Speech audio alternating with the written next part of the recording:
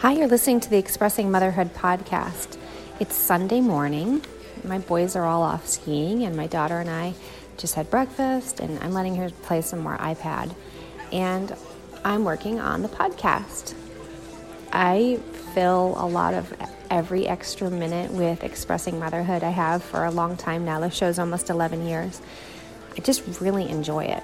But for the first time this weekend, I was like, you need to not work, because the kids were saying I've been on my electronics too much.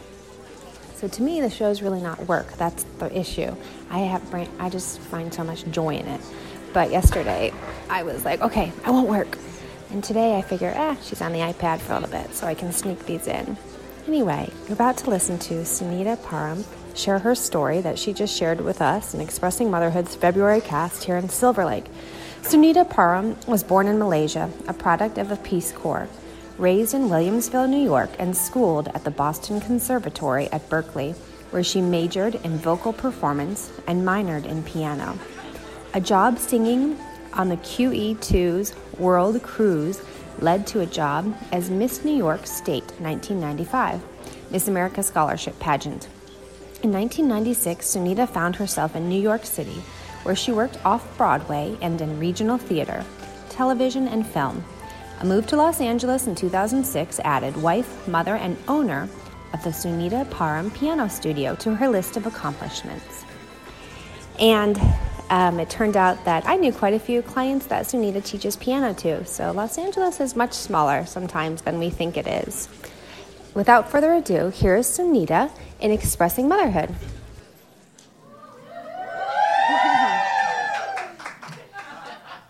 Thank you.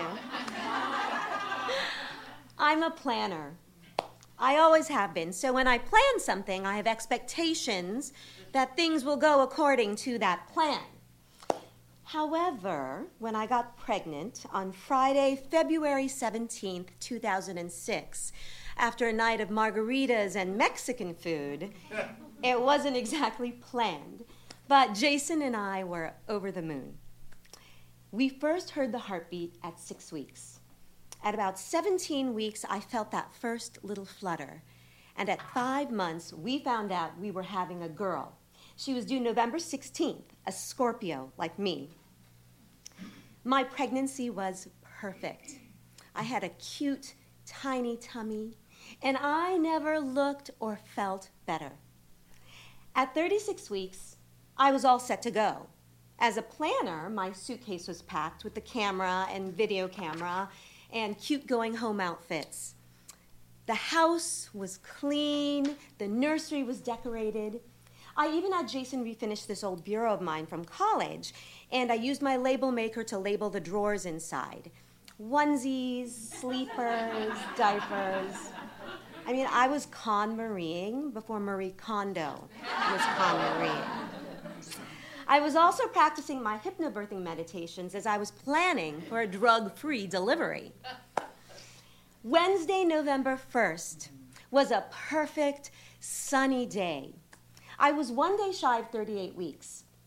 Jason and I took a walk down to the beach, and we talked about what our daughter would be like, how our lives would change, how we would change.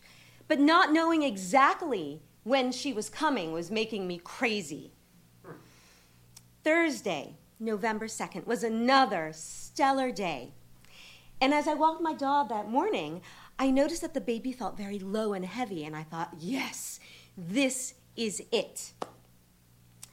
Jason and I walked hand in hand to the doctor's appointment, certain this was the big day. The doctor put the wand in my belly and moved it around and around. I'm having trouble finding the heartbeat. Huh? She continued to move it around, then she stopped. There's no heartbeat. I'm sorry. What? What do you mean? You'll have to go to the hospital to confirm it, but I believe she's gone. And she walked out of the room.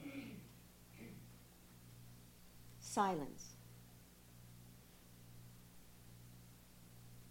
Jason and I walked home like zombies. It was a perfect day, with birds singing and people laughing and carrying on as if all was well. Don't they know? As we stood on the corner waiting for the light to change, Jason gently jostled my belly and said, "Wake up, baby. Please, wake up."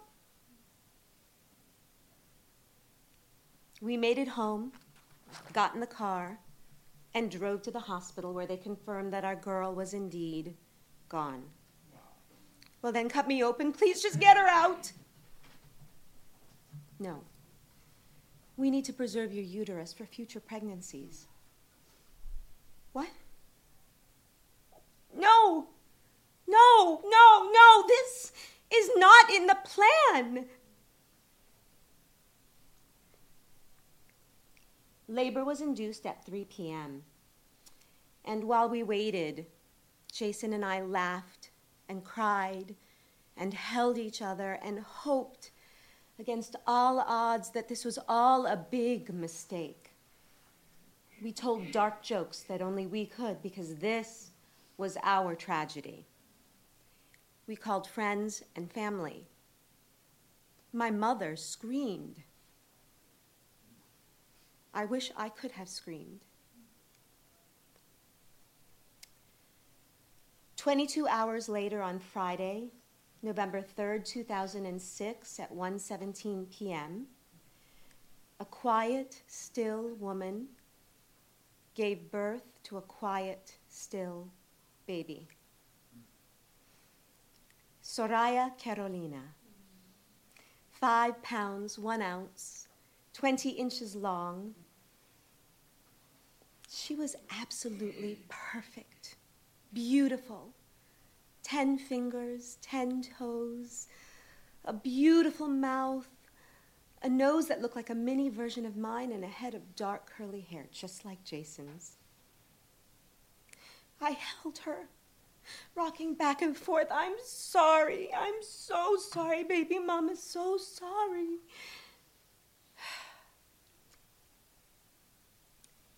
The first time I wrote my daughter's name was on her death certificate.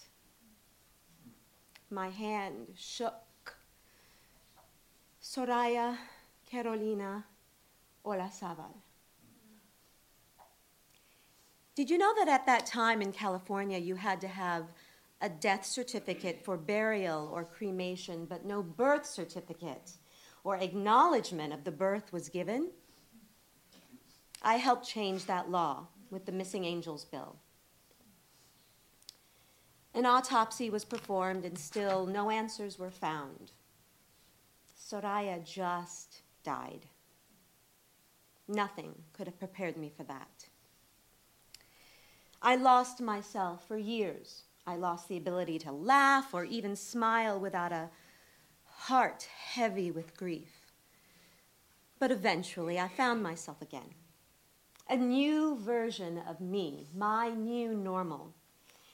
Part of what helped heal me was the birth of my second daughter, 11 years ago today. Lalita Esperanza.